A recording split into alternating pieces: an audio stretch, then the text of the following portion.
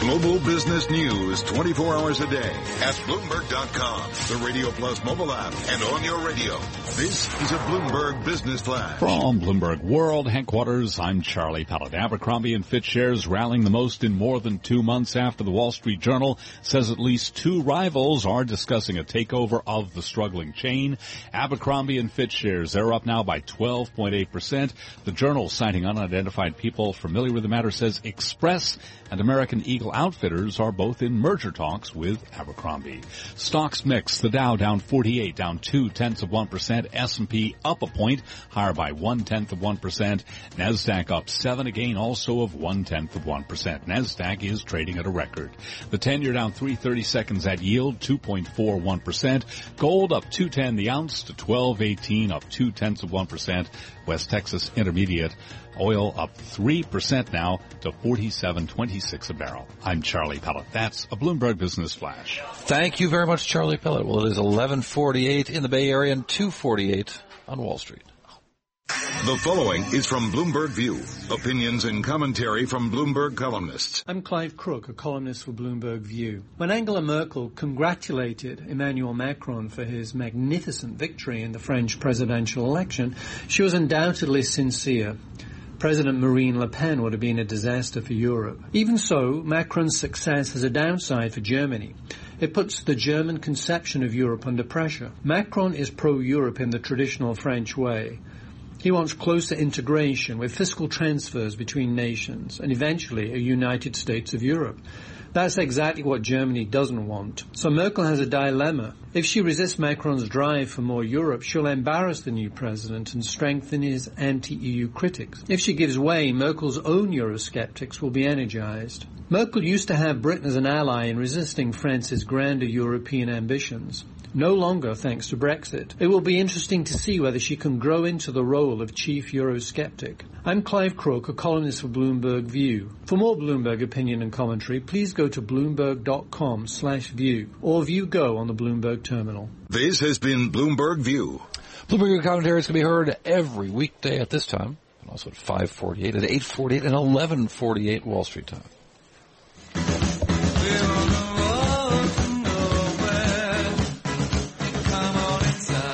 Well, it's something we've all been watching. Cory, in particular, auto loans, fraud around auto loans soaring. Is it another housing bubble? Let's talk with one of our Bloomberg News reporters. He follows the consumer finance area. Matt Scully with us, and this is a story that definitely caught my attention this morning. Matt, bring us up to speed on what you wrote about. Hi, thanks for having me. Yeah, so it looks like this is just another sign of troubles in the auto loan market. There's definitely a distinction. We're not dealing with a housing bubble. For one, everyone knows that a car depreciates, and a house, you don't have that necessarily. So there is a big distinction there, but in similar parallels to the mortgage bubble years, we are seeing a rise in auto loan fraud, and that's taking place at the dealer level, with borrowers who may be fibbing on their incomes, or the dealer may be fibbing on their incomes in order to get them a bigger loan for a bigger car.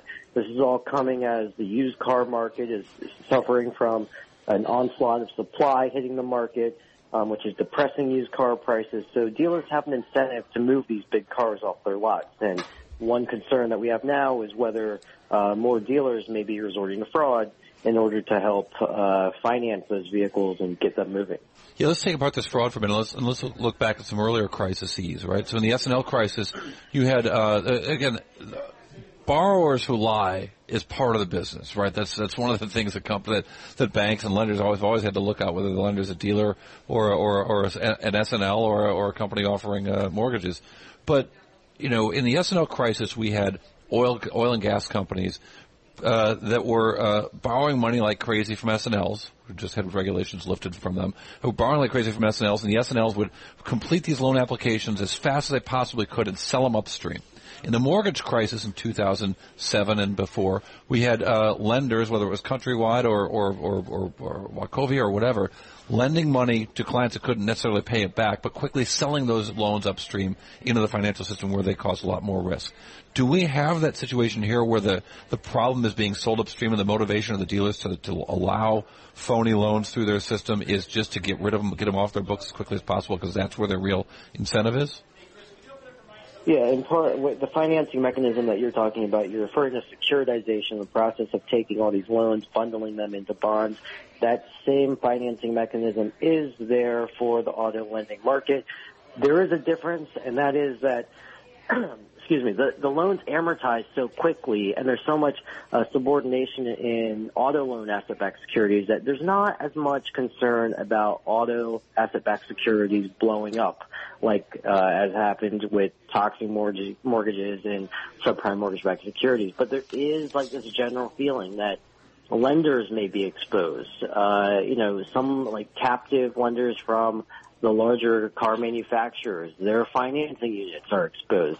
Also, the subprime auto lending market today is extremely fractured. You have tiny, undercapitalized lenders making up the majority of the subprime auto lending market. There's something like 24 separate independent finance companies that have issued auto asset-backed securities for subprime borrowers in the past several years. I mean, that's a huge number of companies exposed to that amount of risk. Matt, so it's more the companies that may be at risk. Well, okay, so that's a good point. I mean, but I guess I have another question is, how did we get here? Here we are, after the financial crisis, and you hope that there are kind of some checks and balances that have been put into place. You certainly talk to financial institutions. They say lots of things have been put in place to prevent some other crisis from happening. Whether or not this turns out to be a crisis, we'll wait and see. But nonetheless, how did this happen? Well, we've got to go back to two things. You got to go back to the writing of Dodd-Frank. The auto lenders got carved out from the Dodd-Frank rules to the CFPB to oversee them directly. We're only now seeing a move towards oversight of the larger participants in the auto space. I'd say that's a big reason why you may have seen a few years of somewhat questionable underwriting. Another question is just Fed policy and post-crisis, mortgage underwriting that was tightened possibly too much. Who knows? But borrowers are going to take out a loan when they can take out a loan. If they can't take out a mortgage, maybe they're going to buy a new car. It also suggests that inventory of used cars out there is going to be sizable because you've got, there's a curious thing in your story. I didn't quite understand it. Explain to me what happens when there's a default on a loan, but the car has been resold or has moved on so that it's hard to repossess the car. What's the problem there? So one problem that all the lenders are dealing with now, and investors are potentially at risk for this, is the depression in used car prices makes the repossessed car worth a lot less when they go to sell it back on the market. So they're getting less money back when the borrower defaults. And the problem is that a lot of lenders they underestimated the amount that they could recover when they underwrote these securities. What do you think investors need to understand about what's going on here? I think you got to be really careful in where you're going to play in the space. If you're going to buy auto asset-backed securities, you need to know the names. You need to know the issuer, their track record, and their management. You should know whether or not they've experienced and gone through a downturn before. Do they have the chops to get through another one?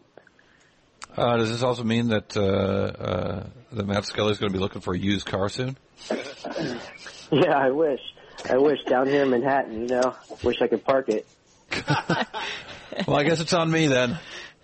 Carol, what do you think? Is this the answer, finally? Finally, I'm waiting, Cory. Finally going to get a new car? Finally waiting, Cory. This might be the bargain you've been hoping for. It looks like we're going to get some bargains, too, in some of these securitized debt thing. It's kind of amazing, Matt. They couldn't see this coming. Terrific story from Matt Scully on the Bloomberg, at Bloomberg.com. Headline of the story, auto loan fraud soars in a parallel to the housing bubble. I'll tweet it out at Cory TV. She's at Carol Massar. I'll invite her to do it. Carol, would you like to tweet that out? I would love to, That's Cory great. Johnson. Well, I'll tweet it out. You can even retweet me. That'll be easier that way because it's a great story. That's one people should keep an eye on.